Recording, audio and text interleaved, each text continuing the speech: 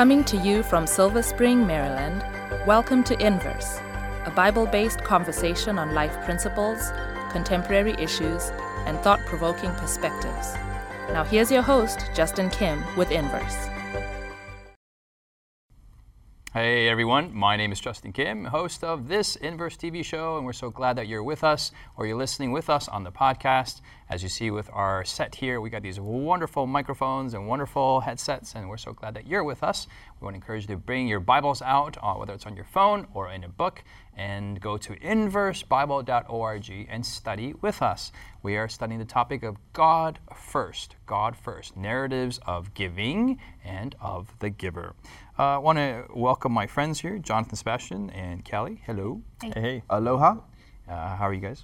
Good. How are you enjoying, Jonathan? How are you enjoying this quarter on giving, on God first? I really enjoy it. You really enjoy it? I really do. I really like the kind of the philosophical aspects of it, and how we are diving into, the principles and why do we give, but then also how it relates to God's character, and how we see that in creation and in every aspect of life, in righteousness, in the way that God lives and acts, and how that relates to our lives as Christians, especially living in these last days that we are in, looking forward to the coming of Jesus. How do we live our lives?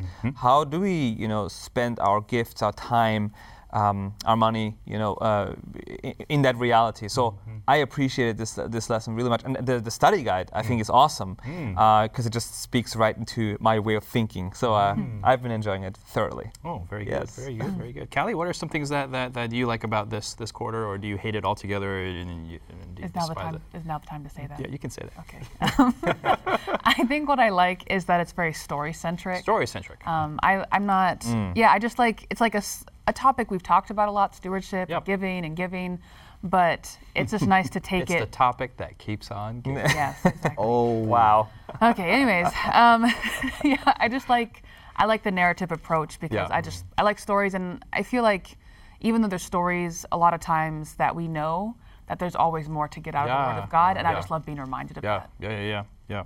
Well, we're going to have a word of prayer. We're going to go to 2 Chronicles chapter 28, and don't worry, we'll ask Sebastian what he likes about it too, but we're just going to put him on reserve for now. And let's see, who would like to pray? I can pray. Callie, can you pray for us? I'd be happy to pray. Father in heaven, we thank you so much for the gift of your word. Amen. And we thank you for the example of these men and women who have gone before us. I pray that you'd guide us by your Holy Spirit right now as we study. Please open our eyes that we may behold wondrous things from your law. And I pray that these things would sink deep into our hearts and minds, that we would be changed by the power of your Spirit, and we would love Jesus more and see him more clearly because of the time we spend here. We ask and pray all this in his name. Amen. Amen. Jonathan gets to read from 2 Chronicles chapter 28. And man, it's just a long narrative. We won't read all of it, but let's start from 16. Okay. At the same time, King Ahaz sent to the kings of Assyria to help him, for again the Edomites had come, attacked Judah, and carried away captives. The Philistines also had invaded the cities of the lowland and of the south of Judah, and had taken Beth Shemesh, Ajalon, Gederath, with its villages, Timnah with its villages, and Gimzah with its villages, and they dwelled there. For the Lord brought Judah low because of Ahaz, king of Israel, for he had encouraged moral decline in Judah and had been continually unfaithful to the Lord.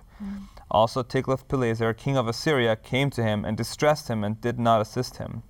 For Ahaz took part of the treasures from the house of the Lord, from the house of the king, and from the leaders, and he gave it to the king of Assyria, but he did not help him. Sebastian, pick up from verse 22. Sure.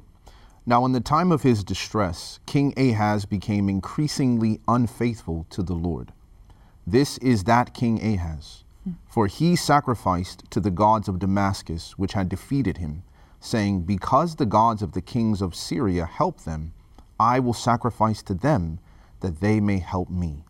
But they were the ruin of him and of all Israel. So Ahaz gathered the articles of the house of God, cut in pieces the articles of the house of God, shut up the doors of the house of the Lord, and made for himself altars in every corner of Jerusalem. And in every single city of Judah he made high places to burn incense to other gods, and provoked to anger the Lord God of his fathers. Now the rest of his acts and all his ways from first to last, indeed, they are written in the book of the kings of Judah and Israel. So Ahaz rested with his fathers, and they buried him in the city in Jerusalem, but they did not bring him into the tombs of the kings of Israel. Then Hezekiah his son reigned in his place. Okay. So, Sebastian, what's going? Can you give us a little bit of background information on this dude named Ahaz? So Ahaz was a relatively young king. You know, around 20 years old, he became king in Israel. And as he got into his position as king, he was an individual who faced a crisis very early on. And in that time, because of his unfaithfulness to the Lord and the defeats that he suffered, he ends up suffering a sort of like a crisis of faith. And when we come to the narrative, right, he begins to turn to these other gods, thinking, well, because we, suffered this loss, because their gods helped them, then this is the direction I need to go. And he was thinking very much outcome based, right? Not really looking internally, but he was just looking what was going on around him. Yeah. And this led him to sort of give almost first of all, to the wrong source, but also in the wrong ways, right? When he talks about sacrificing to the gods of Damascus. Yeah. My understanding is that Ahaz was one of the kings that, after Israel broke to the north and the south, yes, that there was an attempt to realign these monarchies back together again. And I forget actually who and who, but the daughter of one and the son of one, they got together, and there was conniving going on. And Israel, who was traditionally more unfaithful, and then Judah, which was the more generally speaking, better of the two. Yep. Somehow through political intrigue and political guile, they got together, and Ahaz was the child to bring them together again. Yeah. What does this reveal about mixing? What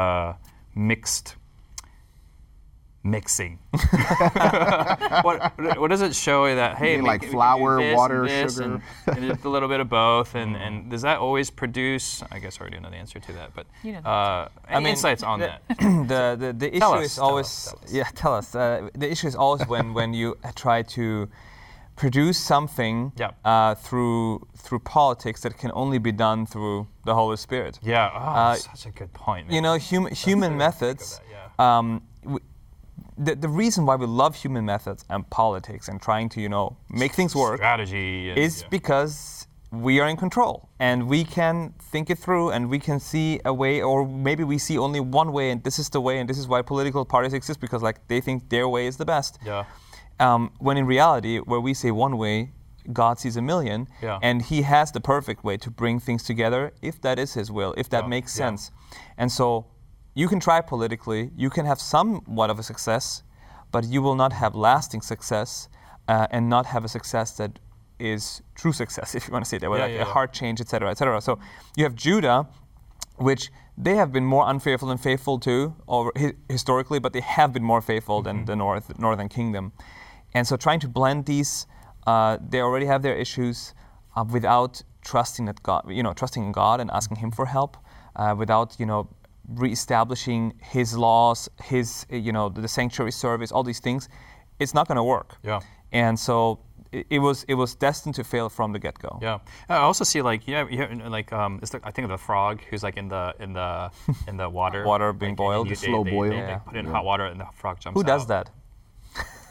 I don't know. People do that. It's an experiment. Maybe in France. All right. They do that, whoever's there. Yeah. But then they put in cold water and they slowly turn it up, and then the frog is like, oh, this is nice, and then it gets cooked. Right. So just similarly, a lot of God's people, if they're put into evil places, like, oh no, this is bad, whatever. But if they slowly are assimilated, or like, hey, I grew up in a mixed family and eating this wasn't bad, or doing this on this day wasn't that bad. And the next one is like, well, that's not bad at all. And it just gets more and more. There is that leaning towards that it's conducive for different and compromise. And we do this, all of us do this on a I guess microscopic level in our own lives. when we let something into our lives that, might be a bad influence or whatever it is, but it's maybe so small at first that, it doesn't really, there's no immediate effects of this. Yeah. But over time, even a little hammer and, what do you call it, the little thing. Chisel? Chisel can break down a big rock, you know.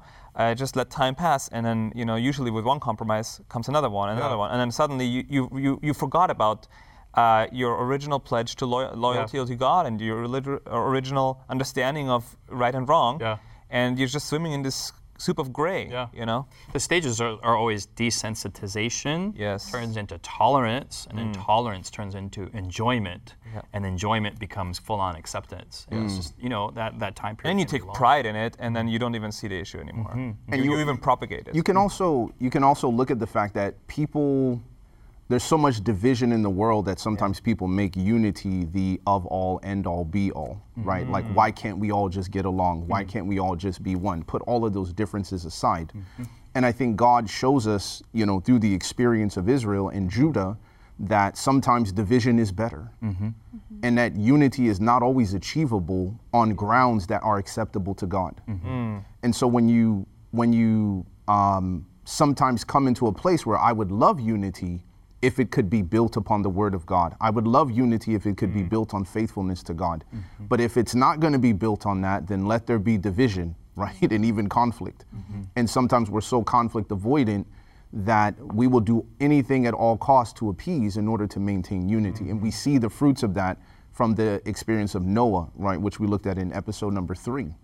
And the sons of God mingling with the daughters of men, and the results of the depravity that resulted there. And we see the same thing in Ahaz, like he's just increasingly unfaithful as a result. I want to just emphasize that in verse 19. It's just this cool little observation, verse 19.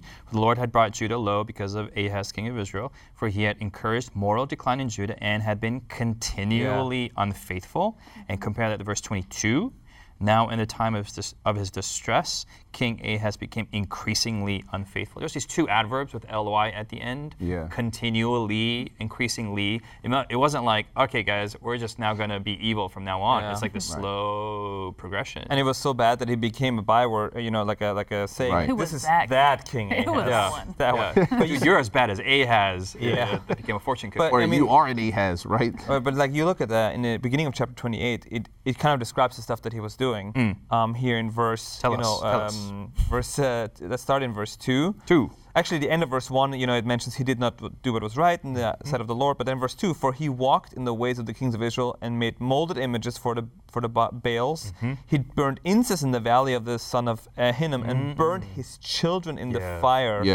According to the abominations of the nations whom the Lord had cast out before the children of Israel. And he sacrificed and burned incense on the high places on the hills. Super uber bad. I mean, this is super uber bad. This is like demonic worship. All right, like he's gone as far as he can go, basically. And just a nuance. Like I was looking at, he's worshiping to idols, and in 1 Corinthians 10, what's so bad about? Where's 1 Corinthians here for New Testament? New Testament is a good start. Yes. It's a good start. After Romans. 1 Corinthians 10, verse 20. So Paul is saying like, hey, idols really not anything. But what's more? You scratch the surface. Verse 19. Verse 19. Did I say verse 20? I mean, verse 19. 19 says, "What am I saying then? That an idol is anything, or what is offered to idols is anything?" Verse 20. Rather, that the things which the Gentiles sacrifice, they sacrifice to who? Demons, and not to God. So like we look at in our modern sophistication. Oh, we see this, idol thing. This is just wood or metal or whatever it is. But what's behind it is, there's a spiritual warfare going on here. Absolutely. And we have to, for someone who is once part of the people of God to now worshiping demons, like how in the world do you get to that point? Well, think about the warfare you're talking about is a competition for your giving, right? When we're dealing with this God first theme, there's also someone else that wants to be first in your life, right? That also wants that position. So if we're not giving to God, who are we giving to? This verse. And how do we do that in our modern context? Let's bring it. We're blasting Ahaz. Ahaz such a horrible. He's a dork. He's a geek. Man, I'm not going to be like Ahaz. But how do we do that today? We don't sacrifice our children. Well, do we? Do we? I mean, Do like, we? there's a Says different way. Jonathan. You mean, they might have sacrificed children by throwing them in the fire or whatever they did, but like, there is a way to sacrifice children today by letting them be exposed to certain influences that are not, godly in its origin. I think there's other ways to do this today, and so we should be careful not to judge too quickly. Sure. Yeah. Sure. Yeah. And also the gods of wealth, right? People can be so obsessed with money and thinking like Ahaz, he's expecting supernatural protection. Yes. And people think if I have enough money, if I have enough fame, position, political capital, I'm protected, my children are protected, but in the end, you end up sacrificing your children in that process. And it says, this is what's required, or you think about athletes, to obtain that level of greatness, you have to sacrifice your family. Yes. And in the end, the results are very devastating and catastrophic. There's two practical connections that I see. One is in verse 22 that says, now in the time of his distress, King Ahaz became increasingly unfaithful to the Lord. It says nothing about idols. It says nothing about sacrificing children. Is in his distress, that made him worse. And so I think about, we have all these times throughout the Old Testament especially, where when Israel or Judah went astray, God brought them into captivity or different things happened, and they're like, oh, you're right, so sorry, and they went back to God. Yes. But here it's like the opposite happened. Yes. So in the one time that even helps the hardest of hearts, it actually made him worse. And so I think, where do I turn in my distress? Like, is my worship of, when I see where I'm at, do I turn towards God in those times of distress or difficulty, or do I turn towards myself or something else? And the second thing I think of is the way he's approaching these things throughout this chapter of giving sacrifices and giving money and trying to manipulate situations. That is the way a lot of worship is I want this thing from God, so I will press these buttons and give these sacrifices, then I get whatever I want. Yes. But that is not how worship to God works. Worship to God is a response. It's not I'm going to do this to get what I want. It's I'm just so grateful for what you already did. Yes. And I would say, if I can put that even further, those who give tithe with that kind of mindset, that heart, actually strengthen their doubt and strengthen you're not worshiping God. Their unrighteousness. So like, Yeah. I gave tithe and I didn't get this blessing. Well, maybe I didn't give enough. So I'm going to give more, right? And then I'm not getting what I'm getting. So this isn't working. Yeah. So let me just try giving like a lot more last time, and I just gotta give boom, and this isn't working. And so this actually, it's not the transaction, it's the heart. Right. And it's articulated from up front as well, Right. like encouraged. And I've had this very discussion to somebody a few years ago who was going to medical school and they wanted to be a heart surgeon. And they're like, I'm doing all these things, but I'm not sure God's going to get me into the right hospital. I'm like, what do you mean? He's like, I mean, like I keep the Sabbath and I also make sure I study the Bible every morning for at least an hour and 15 minutes, but I'm just worried it's not enough. So you're saying not even tithe, just even your devotional life. Any act of worship, really. Anything, because it's not an act of worship. It's an act of, I'm treating God like a pagan God. Right. I'm treating him as Pagan someone. Christianity. Absolutely. Yeah. I mean, he's like a genie, as long as I rub the lamp and I get not even that, right? He's an evil vending machine, because you might not get what you want. Oh, right. He may switch it up on you. Yeah, because I press all these buttons, but he's still expressing doubts. So he's a doubts. pagan, capricious Christianity. Yeah. He may be in a good mood today. It's not even reliable. You don't even know. If you treat God that way and you expect His supernatural influence in your life and the blessings by I give, so you give me. That is not surrender. What God calls for is what you said is a response to what He has already done, and that response is trust and faith. I trust that God will guide my life. I will trust that whatever happens, He knows what's best. And that's an act of surrender. So when I give, I show my faith in God's goodness. I say, okay, Lord, I give back, in tithe and offering or whatever it is, whatever response I have to God's grace in my life, I don't do it expecting, okay, things are going to just get better and better and better. Things are going to be according what's best in God's eyes for me. And sometimes that could be challenges. Sometimes that can be things that we naturally wouldn't say, oh, that's a blessing. But when we do trust God in a process, we can know that it is a blessing for us. Yeah. And as we come through the valley of the shadow of death or whatever it is, we can look back and see God's faithfulness through it all. So I really think it's very important that we stress this point because, as you mentioned, it is often encouraged, even in church from the front, like give and God's going to bless you, Right. and all these That's things. right. And yes, but careful how you articulate that. Give because God has blessed you. Exactly. Yeah. Exactly. Prepositions are important, everyone. And, Prepositions are important. and also think about a lot of these sacrifices, like as you read, Jonathan, earlier, the sacrificing of your son. Like we reread over that to say, look at this type of giving and worship that he's doing, but imagine the suffering it brought to him. Like, I don't care how wicked you are, right? You put your son on a burning piece of metal and watch your baby burn to death, like that's affecting you. But the belief, right, that this is what I have to do in order to get these blessings, you know, the suffering is even akin to the giving, right? Sometimes my giving is to suffer the test, is to suffer the trial. And that's what I have to go through, because as long as I submit, as long as I humble myself under this pain, God is going to do this right on the other side. That's true. And so I think that there's also the giving in the sense of I'm going to accept the test, I'm going to accept the suffering. And the more I suffer, the more godly I am, the more likely I am to be blessed, and God is going to grant me all of these different things. I feel like that we see this a lot in the Western world.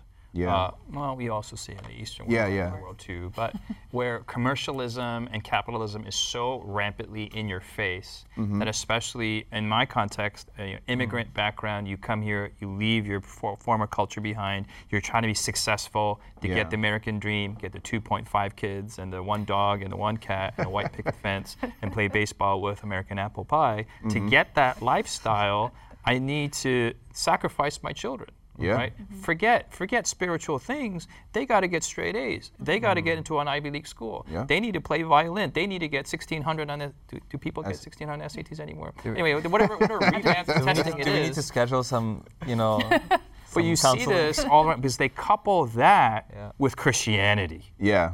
And the two become together. That's and exactly especially right. with the Protestant work ethic, the harder you work, that's just evidence that God is pleased with you. And so I need to be wealthy to show God's favor upon my life. That's right. And I see that perspective. When I kind of summarize it, to me, is it's a life of fear, of like, I'm afraid my kids aren't going to make it in the world. I'm afraid I'm not going to live up to my parents' expectations. I'm afraid. And that's immigrant or non-immigrant. Right. It's, it's everyone. different kinds of fears. And so as we're talking about this, of switching from this pagan Christianity to real Christianity, like I recognize that's a difficult transition.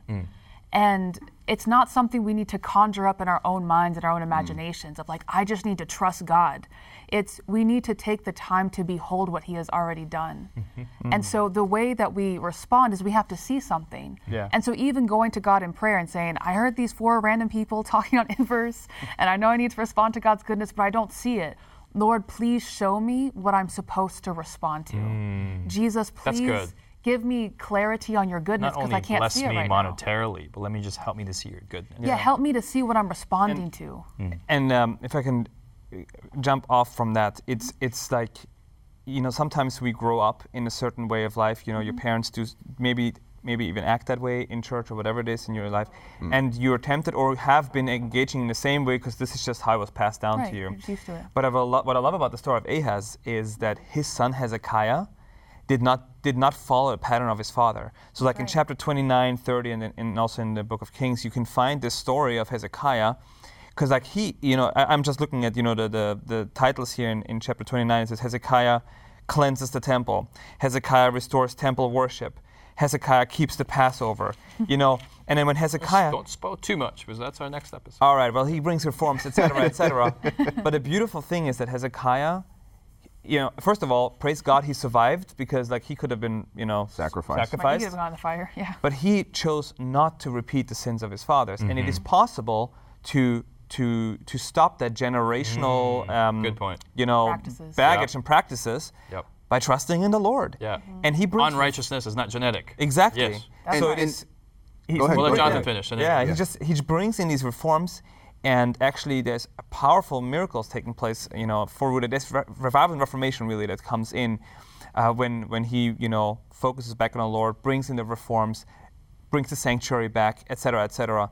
This gives me great hope, you know, and I think for a lot of us and our viewers that, hey, I don't have to repeat what has been done in the past. that's there's a lot of hope in that. I don't know about that. And you want to watch next episode, because we're going to cover more of Hezekiah then. Okay, Sebastian. I was just gonna flip the other side of what Callie was talking about in terms of seeing the goodness of God and the driver of fear, in the fact that sometimes it's also not that people are worried about not receiving a blessing, but they're also worried about averting punishment and judgment, right? And that this view of God, going back to that sacrificing of the child and all of these different things that the gods of Damascus required, it was an appeasement, right? So it's not just like, oh, it's a transaction. No, it's an appeasement. Like bad things are going to happen if you don't give. I'm just trying to cut even here. Right, exactly. Get blessings, So I think there's also an element within Christianity where people feel in debt, right? Where they feel like, oh, I have not done, and therefore to avert failure on the exam, forget passing and getting into the best hospital, like I need to just avert this crisis, and this is what I have to do. There's some people who also have a kind of a twisted version of that. Like, if life is too good, then man, something bad is coming down the line. They're waiting for it. It's just waiting. Like, I'm not meant to have this many blessings in my life. So at some point, God may be, remembering my sins, or He's going to take it back, or and they feel guilty. I can't be too happy. Or they have the imposter syndrome, right? Like I'm experiencing all these goodness, or people are affirming the ministry, but it's like, but that's not really true. Like if they really knew me, if they really knew the struggles in my life, if they really knew the issues going on, they would not see me this way. And sometimes we think we have an imposter syndrome in our relationship with God. Well, would God really love me if and He knows everything. Exactly, right? Which is the sort of maniacalness of the whole struggle. But I 100% agree. It's just like, I can't be doing well. Like that can't be a sign of God's goodness in my life. This guy was wicked, but he still gave. How do we give in a wicked way today? Well, I think that first, I'm just going to repeat something we said earlier, because right. I think it's worth repeating, and that is, we give to get something from God, or to make God do something instead of a response to Him. So we can give literally the right things at the right time, but we're viewing God as somebody, we're trying to appease Him. We forget that He gave His only Son to redeem us. Or we also, even if we think, well, we cut even with Jesus, but we need to get those blessings, we just got to make sure to give enough tithes, so then we get what we want from God. My short answer would just be, do not give more than what God asked. He never asked for Ahaz's son, right? Going back to Micah. It's like, what does the Lord require? Should I give my firstborn, right, the fruit of my body for the sin of my soul? He's shown you what He requires. I don't want the death of your son. And that's not a reflection of God. God, we often, we accept God's grace for justification, for forgiveness, but then we don't believe that He still provides grace for the transformation process of our lives, and so we try to do it in our own way. That's another way I would say that we try to give wickedly. So we give to the right person, the right amount, for the right reason. Amen. That is the recap for this That's this our episode. plan. We want to encourage you You're the man, to Justin. give to the Lord, make God first, and make right with God. God bless you. We'll see you next week here as we continue our study on narratives on giving, especially as we look at Hezekiah. We'll see you next week. God bless. You've been listening to Inverse, a Bible-based conversation with Callie Williams, Israel Ramos, Jonathan Walter, Sebastian Braxton, Siku Dako, and your host, Justin Kim. Inverse is brought to you by the Hope Channel, television that changes lives. For this and more inspiring episodes, visit inverse.hopetv.org. Find us on social media, #InverseBible. Until next time, this is Inverse.